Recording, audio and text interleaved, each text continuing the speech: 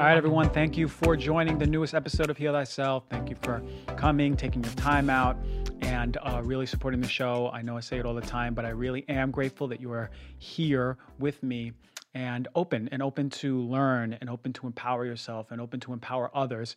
It's very important for me and motivating for me, encouraging for me to know that, because it really does feel good and makes me want to just keep going, giving all the beautiful information that I can. So today, really good show. Going to go over some things, including parasites. We've never gone into parasites, and a lot of folks are suffering with parasites, so we need to talk about those. And then I have Dr. Mary Pardee coming on for part 2 of her gastroenterology knowledge bomb segment. So she's going to be really covering heartburn and bloating in particular, and some other details. So without further ado, why don't we get to that knowledge bomb?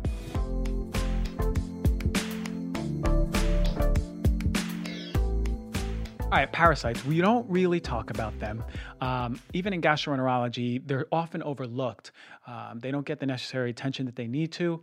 And I think they're underestimated because we don't think that we are exposed to them the way that we are, right? We think about tropics, subtropics, third world countries where there's a higher amount of exposure. But the fact of the matter is that a lot of us are actually exposed to parasites.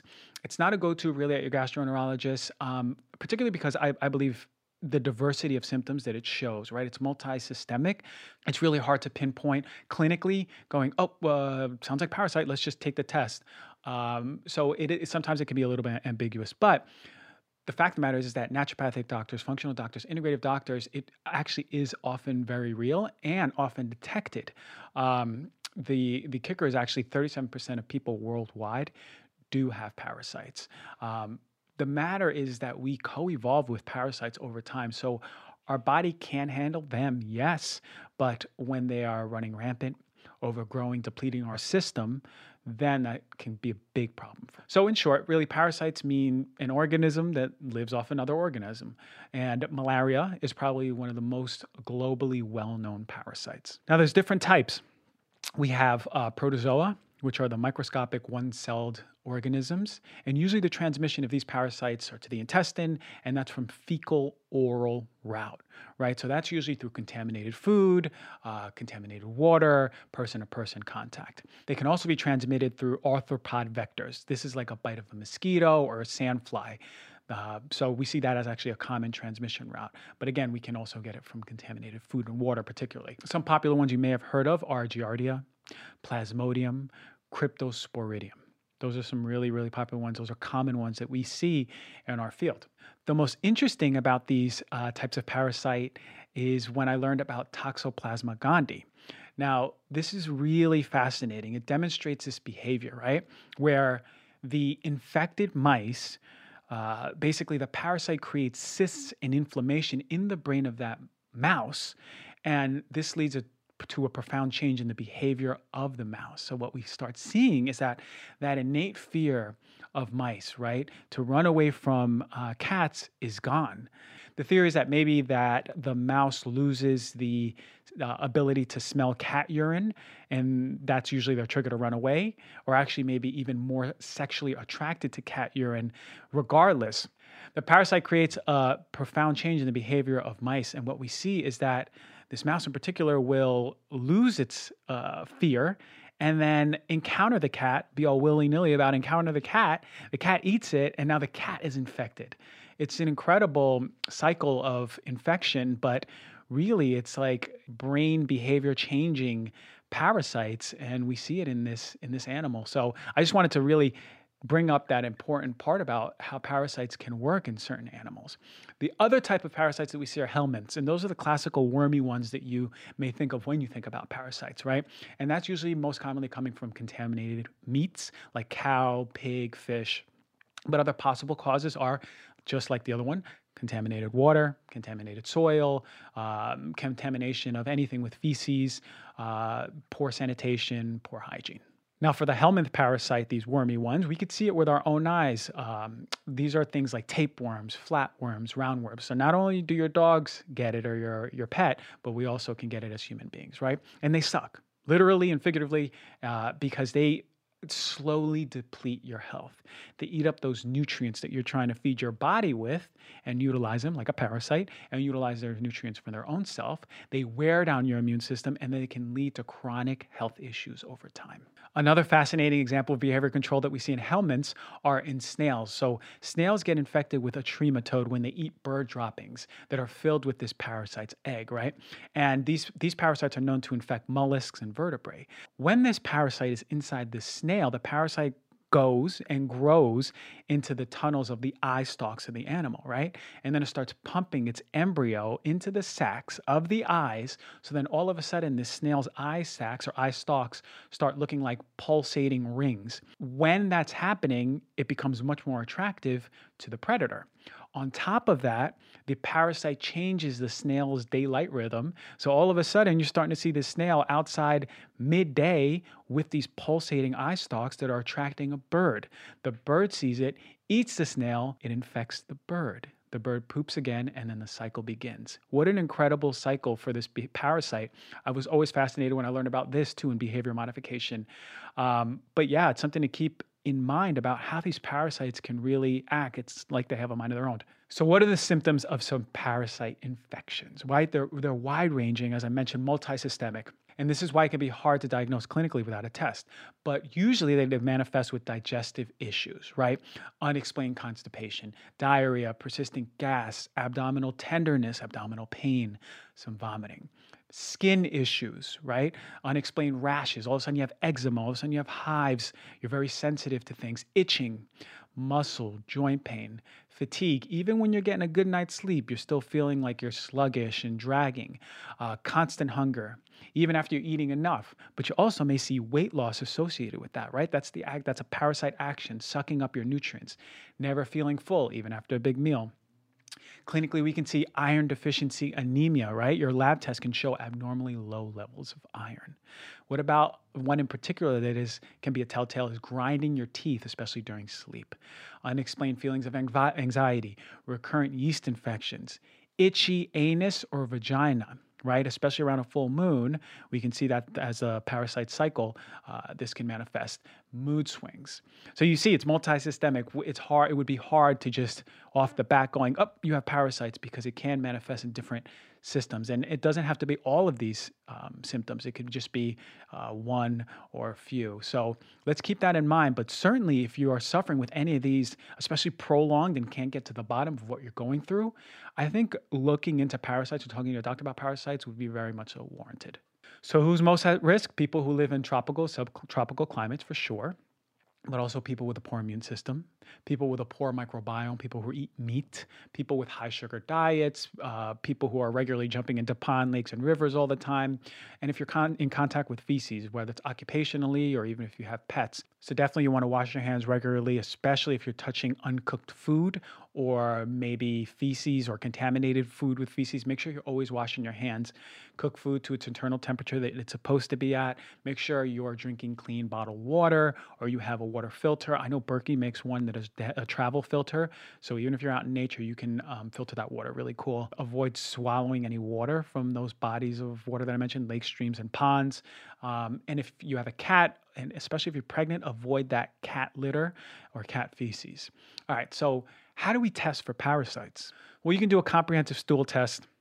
For me, I prefer a 3-day one, and this would look at the eggs, right? The eggs of the parasite in the stool to determine the presence of an infection. You can also do an endoscopy, colonoscopy, especially if you're not finding anything in the stool test, but also symptoms are continuing. You can do an endoscopy, colonoscopy. That's where they put a tube through the mouth or the rectum, respectively, and they can visualize that area and take tissues if needed. Can also do a blood test, but not for all parasites, but you can also do a blood test or a blood smear. You can look at antibodies or literally the blood itself, and you may see an elevation of white blood cells called eosinophils, okay? So treatment-wise, there are antiparasitics out there, but they can be particularly strong, and may have a lot of side effects. So you have to weigh the cost benefit, especially based on the severity of the infection. But you might want to talk to your doctor about starting some alternative therapies that have less of a profile of side effects and much more gentle, like berberine, grapefruit seed extract, papaya and pumpkin seeds, garlic, wormwood or oregano oil, black walnut. Now, for the latter three, wormwood, oregano, and black walnut, I do like the mixes from MediHerb. MediHerb, in my opinion, has these tinctures that are the best in the world. Really, really, really strong. I have black walnut and wormwood from them, and they were so, so strong. I know Organic Olivia makes a really good formula for parasites too. And I will say, if you are doing some sort of parasite protocol, understand that you may experience something called a Herxheimer reaction. And this is basically when you make these interventions, there is a parasitic die-off reaction. And these are releasing toxins into the body, which may make you feel worse initially. And it can last days or weeks. So you want to make sure you're working with a professional who can help you dose as long as you need to, and actually scale back if you need to as well. Some things that you may experience if you have a Herxheimer reaction are things like a fever, basically chills. You can get a fever, malaise, achy muscles, achy joints, maybe sore throat, even some sweating. And this is real because I've actually experienced Herxheimer reactions when I did 2 protocols in my life: a parasite protocol in early med school, and then a Candida one in late med school. So Herxheimer reactions are absolutely true. And just know that it's working, but you may need to scale back. Make sure if you are starting anything, your emunctories or your routes of elimination are open and flowing, right? So you can fix the constipation if you had it. If you don't sweat, you got to make sure you start working up that core body temperature and opening up those sweat glands. Really important. If you don't like water, make sure you're infusing it with some fruit or something, but you got to make sure you're constantly opening up and keeping open those routes of elimination in the body. And that's parasites. And I'll say they're real. And here's why: because I've had a personal experience with them. I'm pretty sure. Never truly took the test, but I just went straight to treatment and started feeling better. I ate in 2007. I'll never forget. Back in April, I had this orange roughy, which was a fish, and it was undercooked, but I was really in the rush to get to school, back to school, because I was commuting. And I ate the orange roughy, which is undercooked. And I remember my digestive system the next week just going downhill. All the symptoms of IBS across the board. I got tested. I got endoscopy, colonoscopy, all those things checked. And at the end, I was just diagnosed with IBS. And for a while there, I didn't know where to go. I just, defaulted to me having IBS. Then I learned more about parasites, and I actually did a parasite protocol initially that did include some of the things that I mentioned.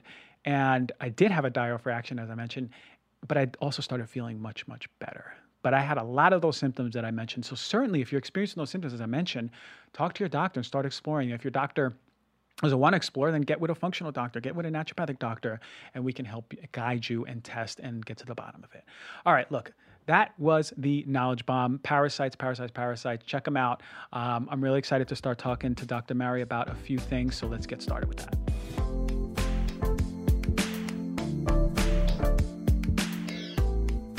All right, everyone, today's special guest, friend of mine, an awesome doctor, Dr. Mary Pardee, is here for the second time.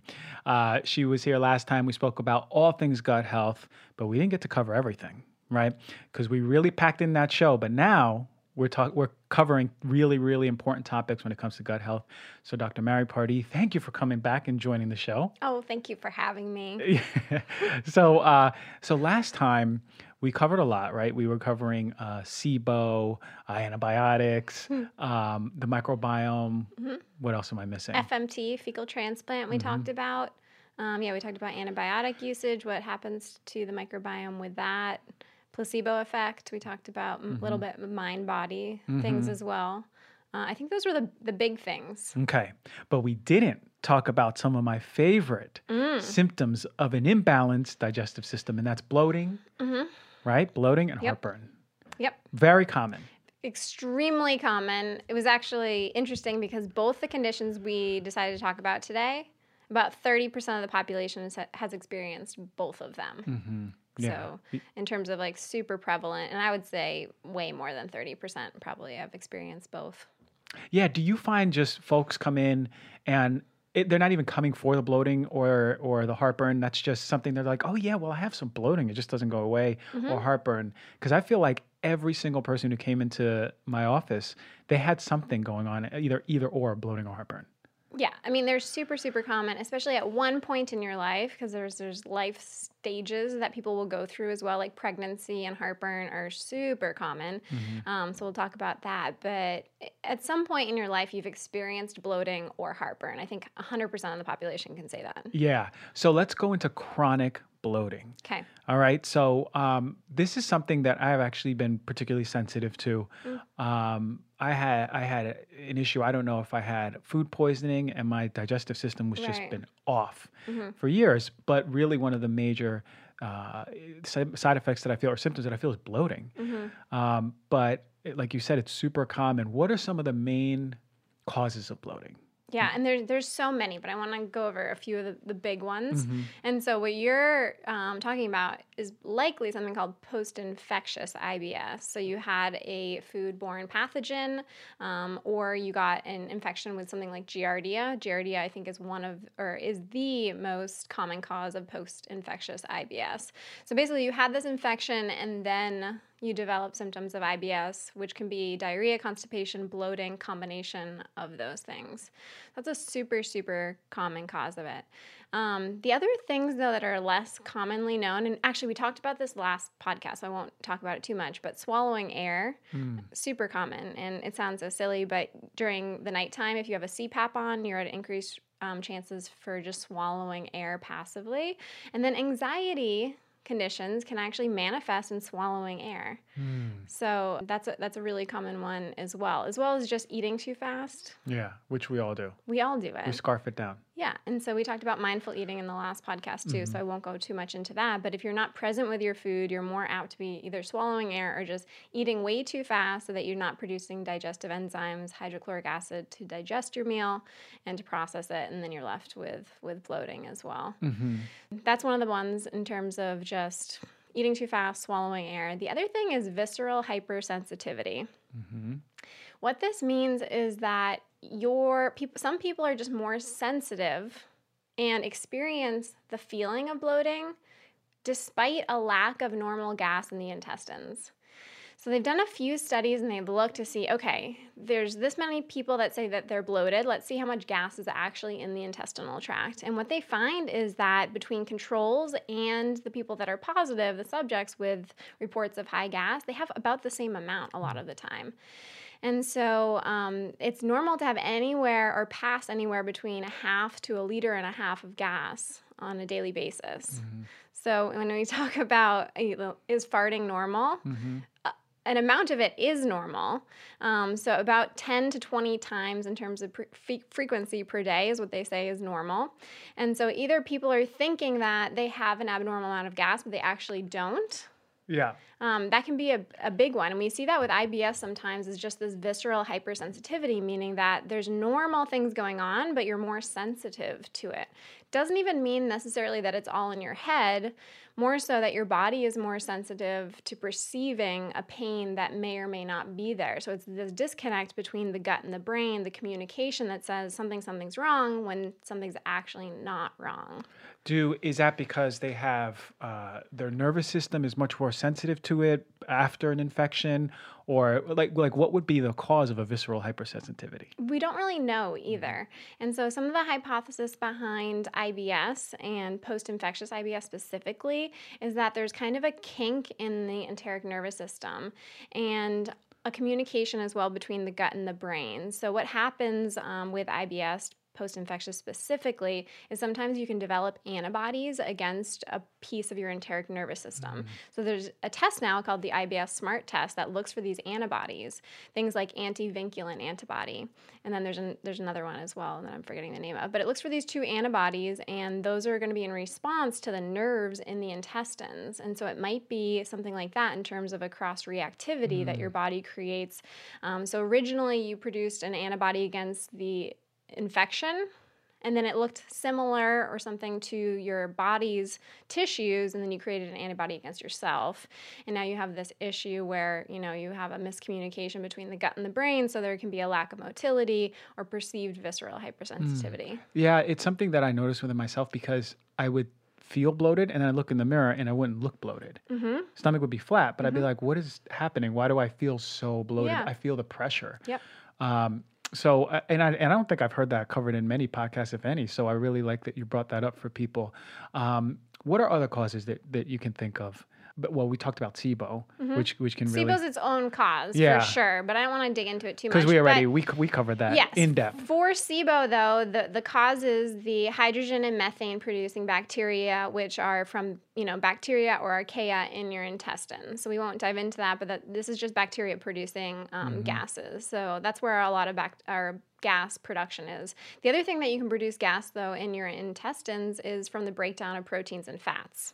So CO2 is a gas that you can produce just because of digesting proteins and fats. So with bodybuilders, you'll hear them a lot of times say that they're eating so much protein and they're passing a lot of gas.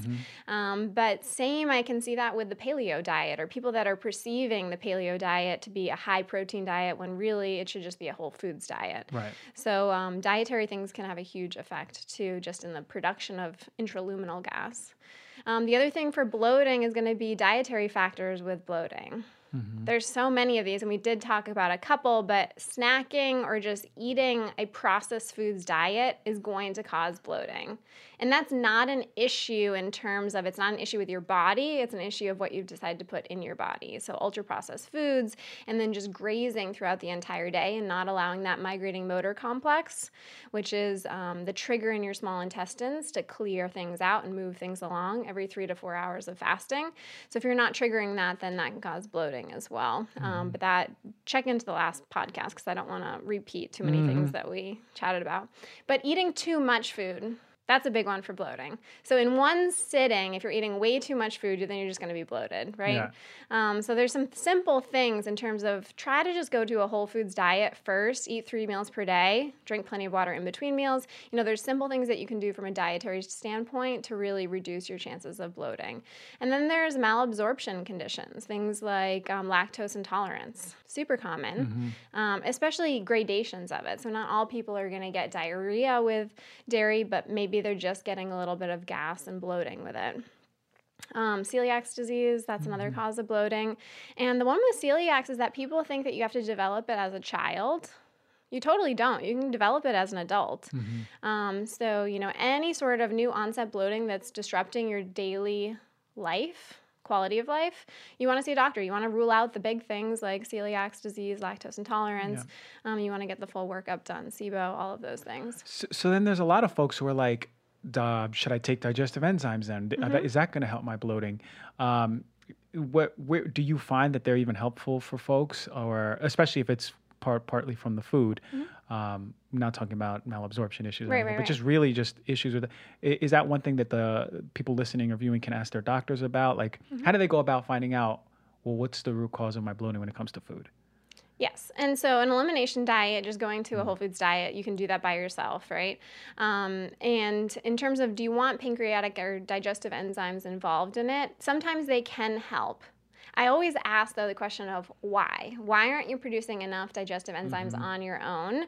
And there's a lot of different causes. Pancreatic insufficiency is one of them. That's less common. You would see fat in the stool if you did a stool test. But a gradation of it is more common, meaning that you don't qualify for pancreatic insufficiency, but you're not producing adequate amounts of your own or optimal amounts of your own digestive enzymes. It all gets back to the point where we're talking about in terms of, are you slowing down? Are you chewing your food? Are you meditating daily? Are you being present? Are you smelling things? Are you just, shoveling things in? Because if you do, your body's not going to be producing your digestive enzymes like it should. Yeah, and not even at least in the preparation of what it would be like if we were cooking our food, really present with it, and then our body's like, oh, you've given me the chance now to produce these, right? Right. Prepare our stomach. So what about hormones? Do they play a role in bloating? 100%, yeah. And so endometriosis is another cause of bloating that we don't talk about that often. There's actually some, like up-to-date, like some of the medical resources we use. If you look at bloating with those, they don't even mention endometriosis as a possible cause. About 96% of women with endometriosis come for their first symptom of GI conditions, whether it's nausea, vomiting, diarrhea, bloating. 96% report bloating with endometriosis. And so endometriosis is an estrogen-dependent condition where you have endometrial tissue, which should be where? It should be in Uterus, yep. your uterus, and it goes other places. So it can go to the intestines as one of the places which you can see it, and because of that, you can get those symptoms of digestive issues. Pain is going to be a really common one with endometriosis. So you don't get pain with all bloating. People may say that they're in pain, but then you have to distinguish, are you in pain or is it a discomfort? And those are two different things, but it can be hard to kind of tease apart. You know, estrogen-related things like endometriosis can cause bloating separately. And then progesterone. So progesterone in your luteal phase should be the highest, and progesterone slows down the motility. So a lot of women will have constipation prior to their period because of that. And then estrogen, so estrogen is bad in endometriosis just because there's too much of it or it's promoting this inflammatory condition of endometriosis. But estrogen's not bad for digestive health in general. Estrogen actually sensitizes your cells to serotonin, and that can decrease any sensitivity of the intestines, so making you feel less pain. So that's helpful in terms of if you do have IBS.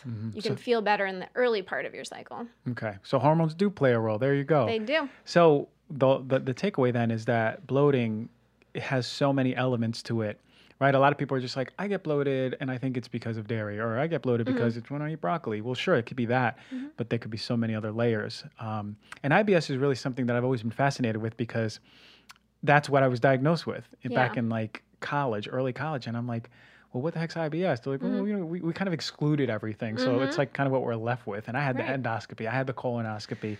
They couldn't find anything. But, you know, just you have this hypersensitivity in your stomach, you know, and it's uncomfortable for many folks. So I think it's really important for people to look for a naturopathic doctor, functional doctor, where we can go deep into it. Get the full workup, for sure. Yeah, and I mean, we've danced around it, but SIBO is one of the big ones. So you look at a lot of people with IBS. I mean, it's over 70% of people with IBS have small intestinal bacterial overgrowth. So I don't think that we should stop at the diagnosis of IBS. We should always be looking for, you know, one step further. Why is your stomach or your gut not working? And it leads us down to motility, right? And other things can cause a lack of motility besides SIBO, like diabetes or scleroderma, an autoimmune condition. So really seeing, is your gut not moving? Are you constipated? Is that why you're bloated? So having one bowel movement per day is minimum.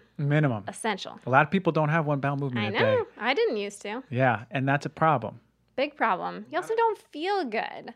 Yeah. So there are some people that can have one every other day and they feel great. I still would say, well, let's see what happens when you have one every day. Do you feel better? If not, maybe you're the outlier, but the majority of people are going to feel so much better if you have a bowel movement every day. On paper, are we supposed to theoretically be going to the bathroom after every meal? I mean, so it's 1 to 3 times per day, and even more than that you can have, and it's still normal. It makes sense that we would go after every meal because of that migrating motor complex. You don't see many people that do. So maybe it's just because we don't have the microbiome of like the Hazda tribe and things like that. So maybe we would be if we really shifted things. But that would be ideal for sure. Okay. We covered bloating, but I got to know about heartburn. We have a lot of folks out there. I've even had heartburn. You know, here's the funniest thing. It was probably when I was like 13, 14, I had heartburn for the first time. And I convinced myself I was having a heart attack when I was young. But it actually does mimic for folks for the first time, right? It does. And I'm glad you said that because I would have forgotten it. But heartburn is not just a health issue. It's an economic issue because of that. And so there's about 96,000 hospital admissions every year for heartburn. $640 million are spent on the treatment of heartburn because of that, because hospital admissions are extremely expensive. So heartburn not only becomes a health issue, but it's an economic issue too. We spend a lot of money on it every single year. Yeah, who knew? So, so heartburn is basically defined as that sphincter opening up right there, all that stomach acid coming up and irritating our esophagus, right? Yeah, and so people can experience it a lot of different ways. So it can be like that warmness in the chest. It can be just chest pain, which is the tough one because then you have to get an EKG and work up that way. You can also just experience a cough hoarse voice. You can experience, backsplash of acid all the way up to the mouth, like regurgitation. It can be that bad. So there's several gradations of it, and people experience it differently. But I've had people just come in with a hoarse voice or a cough, and they've actually had heartburn as well. So what are some of the reasons why our esophageal sphincter is just not closing up properly? Relaxation of the LES, which is the lower esophageal sphincter. So your esophagus goes down, meets the stomach, and that little area is called the lower esophageal sphincter. And so if that is relaxed, then acid backsplashes up into the esophagus and you get those symptoms of reflux or heartburn. So that's one potential thing, and that's one of the most common causes of reflux as well. And so why does that happen? This is an interesting one because in like alternative medicine, we have a different hypothesis sometimes than in conventional medicine. And I actually am somewhere in the middle, maybe a little bit more towards conventional, but conventional medicine is viewed as excess acid is backsplashing up in the esophagus. That's why you have reflux. So the treatment is a PPI. And we have to talk about 100%. PPIs, full show. And in alternative medicine, there's an idea of low stomach acid not closing that lower esophageal sphincter, keeping it open, allowing that backsplash of acid into the esophagus. So it's like high acid, low acid, and it's not one or the other. So I think that it's somewhere in between. Low stomach acid is hypochlorhydria, and it's super common in older people. So above the age of 60, hypochlorhydria becomes really common. In the younger population, we don't have a lot of evidence that it's very common. And you can put people on hydrochloric acid and a lot of people won't get better, and it can exacerbate a lot of people's symptoms because they actually have too much acid. So it has to be one that you have to be careful of. And I hear it thrown around a lot in more the alternative, not even naturopathic, but like other health fields. So that's a possible cause too. Intra-abdominal pressure, meaning that you're overweight, obese, or pregnant. So pregnancy, we're not going to decrease the intra-abdominal pressure until you give birth. But in overweight and obese individuals, which is huge in terms of the percentage of the population, I think it's 66% are overweight. That's a lot of people. And 40-something obese, and the number keeps going up. So with that, weight loss has to be the primary treatment. Pregnancy, you deliver your baby. So it's symptom management there. So you mentioned intra-abdominal pressure. What about then, you mentioned the methane gas from SIBO. Yep. Can that theoretically be causing intraintestinal pressure? For sure. And you see a huge overlap of SIBO and reflux because there's a few reasons actually. Because the first part, so one of the theories with reflux is actually that things sit too long in the stomach. And so just the sheer amount of time that things are sitting there, some of it's going to backsplash up, right? And so one of the reasons behind that is why aren't you having motility? So you often see reflux paired with constipation, and it's like you just have a sluggish GI tract. So we have to make sure that things are clearing out. And the first part in terms of gastric emptying into duodenum, which is the first part of the intestines, that's regulated by the migrating motor complex. So if you're snacking, so if you're snacking nonstop, then that's really going to be causing a lot of heartburn. Yeah, and it becomes really tough because you can't eat huge meals with reflux either. So some people will go to the smaller meals, and that's sometimes actually helpful. So you get this catch-22 where you really have to start to re-regulate the intestinal motility in some cases of reflux. So looking at that motility, do you have constipation? Let's get the bowel moving so you're actually clearing those gastric contents and they don't have the time to backsplash up.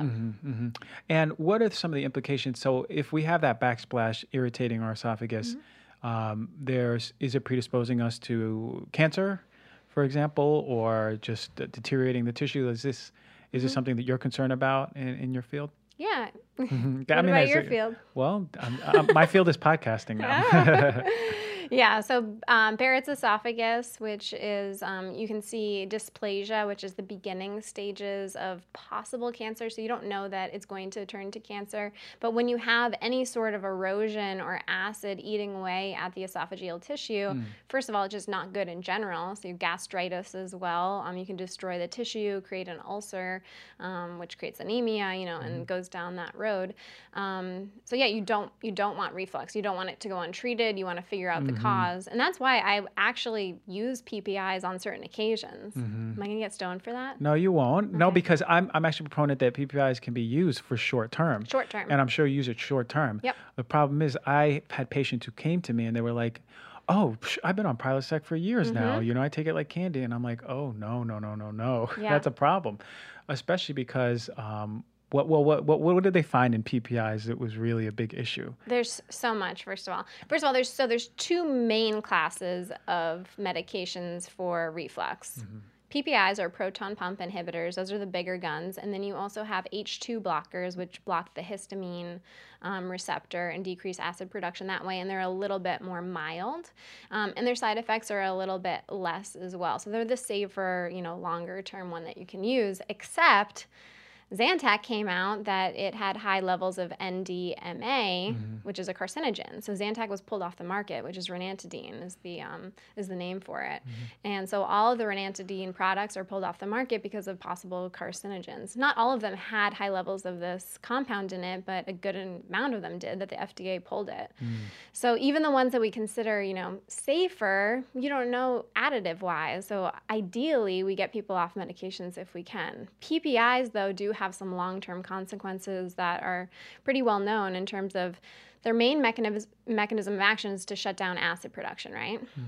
One of the interesting things is that some of our bacteria actually have the same proton pump that our parietal cells have. So when you shut down acid production in your parietal cells, which is the goal, you're also shutting down the bacteria's production of acid. So, and you have bacteria in your upper GI as well as your lower GI, so your stomach as well. And so one of the things is that if you're going to shut down that, then you might be creating a dysbiosis, an imbalance of bacteria or fungi that have these hydrogen potassium ATPases just like your cells do. So that's a less known one, but also a potential mechanism for SIBO. If you're decreasing acid production, the overgrowth of bacteria is much more likely because acid's main job is to protect us as well as to degrade certain foods as well. But if you're not having enough acid, then we might have an overgrowth of bacteria in the small intestines where your stomach dumps into. Increase of infections like salmonella, foodborne infections, because you don't have enough acid to protect yourself from it. So that's another one. Candida, possibly C. diff too. The research is a little bit. H. pylori even possibly. So infections, SIBO as well, and then decrease of the absorption of nutrients that require stomach acid. So stomach acid is not just there for all fun and games. It's very important, and one of the reasons it's there is to increase the absorption of B12, calcium, iron, magnesium. All of these are acid dependent. So the other one that's linked to that is that we've seen an increased risk in dementia with PPI use long term. This one's still under investigation, but both Alzheimer's is just as well as just general dementia. And so we're not talking about the 8-week course that you can use to treat a peptic ulcer, but instead the long term, like you're talking about, 1, 2, 5, 6, 20 years. And there's people that have been on them for years. And even the guidelines, like on the paperwork for the PPI, say try to discontinue every 6 to 12 months, and ideal treatment is 8 weeks. So it's not unknown. But with dementia, what they saw in the mouse model is that there was increased beta amyloid. And then also, I think it's the B12 possibly correlation, where if you have low B12 levels chronically, it can increase your risk for dementia just because of the neurological effects of B12. And what about anything with bone density? Osteoporosis. Yeah. Big one. Increased risk of hip fractures with long-term PPI use. And that can be both calcium related because you're decreasing the absorption of calcium, but even when people supplemented with calcium and then were taking a PPI, so independent of calcium intake, we saw increased risk for fractures and due to the PPI's effect possibly on the osteoclasts, which are your bone remodelers. So it does have an effect on that. So the big picture is that these PPIs, or maybe even H2 blockers, they're not a long-term answer. Contrary to what maybe your gastroenterologist may say, it's not a long-term answer. We really have to get to the root cause. And we actually went over a few of the things that are causing GERD or bloating. Is there anything interesting about the two that we didn't mention that maybe we just, because I couldn't wait to talk about heartburn, that we maybe skipped over some stuff? No, and I will say a lot of gastroenterologists do try to get their patients off of it. So I work with a conventional gastroenterologist, and we work together. He sends people over to me to taper people off of them. And you do want to taper off of them in most cases because you'll get rebound or like a heightened secretion of acid after you take off a PPI, especially if you go cold turkey. So tapering down, we have really good success rates with getting people off of PPIs. That's as long as you've already got your diet in check, right? You're eating whole foods diet. You're not drinking milk can be a big one. So lactose intolerance for reflux as well. And stress is a huge one for reflux. So I had a person last week who her diet was in line. She was not overweight. She was actually underweight. And she had, had a lot of emotional stressors in the last year, which was the trigger of reflux. And she hadn't dealt with any of those. So you talk a lot about emotional, more like energetics and like holding on to things. But I think that was a big part of her case. And she totally thought so as well. So we're really working on mental, emotional, and just figuring out the stress component for reflux. It's a big one. So I have two questions for you then. What about folks who just chew on Tums like candy? Do you recommend that, or is that really having an effect on their stomach acid and maybe affecting their digestion as a whole? Like we said, we want our stomach to be acidic. Your stomach should have a pH of 2, and it protects you from the overgrowth of bacteria, SIBO, and all the other things that we've talked about. So you don't want to just rely on Tums all the time. Ideally, you want to figure out what's wrong and fix it. And how about folks who, does it really help to sleep upright? It does. Yeah, but it does because you're just not getting the symptoms of it. So you're not fixing the issue. You're just decreasing the damage on the esophagus. Okay. Does that make sense? Yes. And so especially people that wake up with a cough or a hoarse voice where a lot of their reflux was actually at night, increasing the incline of the bed is a great way to do it because you won't get that backsplash. You can do it by buying bed risers and just putting them at the head of your bed to actually lift the whole bed up is a good way. But again, you want to figure out like why you're getting that increased production or symptoms in the first place. For sure. So much of health is hanging out in the gut, so we really need to optimize it. And if anyone is wondering, half the stuff we spoke about on the other show, so I would even say check out that show too. Yeah, they overlap pretty well. They overlap pretty well. We did a really good job. We did. We didn't talk about herbs today. We didn't talk about herbs. So all right, so why don't we talk about it like this?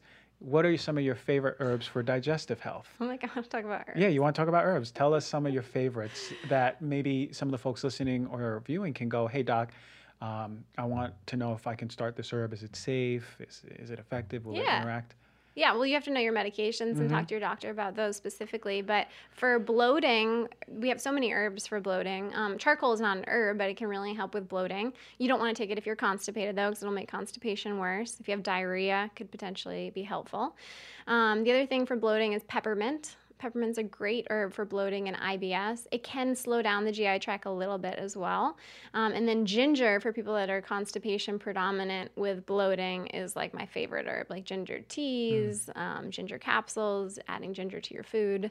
So those are great ones for bloating specifically. For reflux, deglycerated licorice root, DGL, tablets are awesome because they not only help to relieve the symptoms, kind of like a TUM. I tell people, you can replace your TUMs with it, but it also helps to heal the esophageal lining from any tissue damage because it has a lot of healing properties in it. Chamomile is also a really soothing one. And then for GERD specifically, we have D-limonene, which is an extract from citrus. And that helps with like the motility issue of reflux to make sure that things are going down. So that's a great one too. We have a lot of prokinetics, meaning motility agents that are herbal, but those are kind of some of my go-tos. There's also marshmallow, like, what's it? Not a tea, but like a cold brew marshmallow drink, demulcent drink that you can make as well and sip on throughout the day with reflux. I did it in school. I had it in a mason jar. Yeah? Yeah, because I used to get heartburn. I didn't know why, but now I do. Do you like bitters? Oh, love bitter. How do we get through a show that talking about bitters? I don't know. I feel ashamed. We both love bitters. What are bitters? Are they just... How do we use them? I'm just kidding. Bitters they're usually in tincture form, right? So gentian is an herb that we consider a bitter, but there's a lot of them, and we usually make them from an alcohol tincture base, and you can drop them into water and just sip them before a meal. And so bitters help to stimulate your own digestive enzymes, to get your body ready for food, motility, all of those things. And those can help with both reflux and bloating. And you can also just eat bitter foods.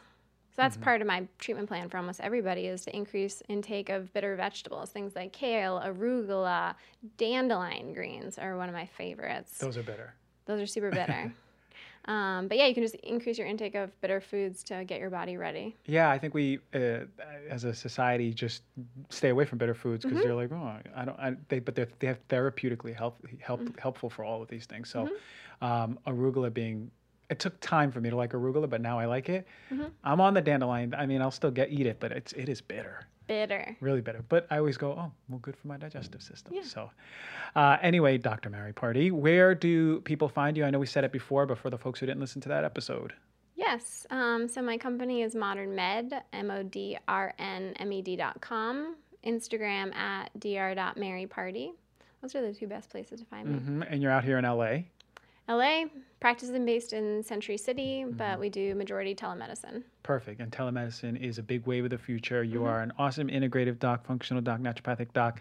Love to have you back to talk about things outside of the digestive system because you are a wealth of knowledge. So we're going to do that hopefully sooner than later again. Awesome. I would love to. You will break the record for most Thanks appearances. For having me. You're welcome. I'll see you.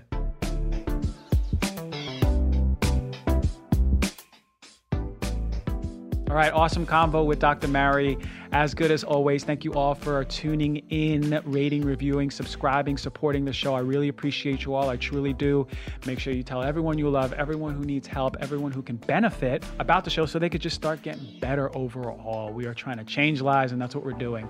I love you all, and I'll see you next week.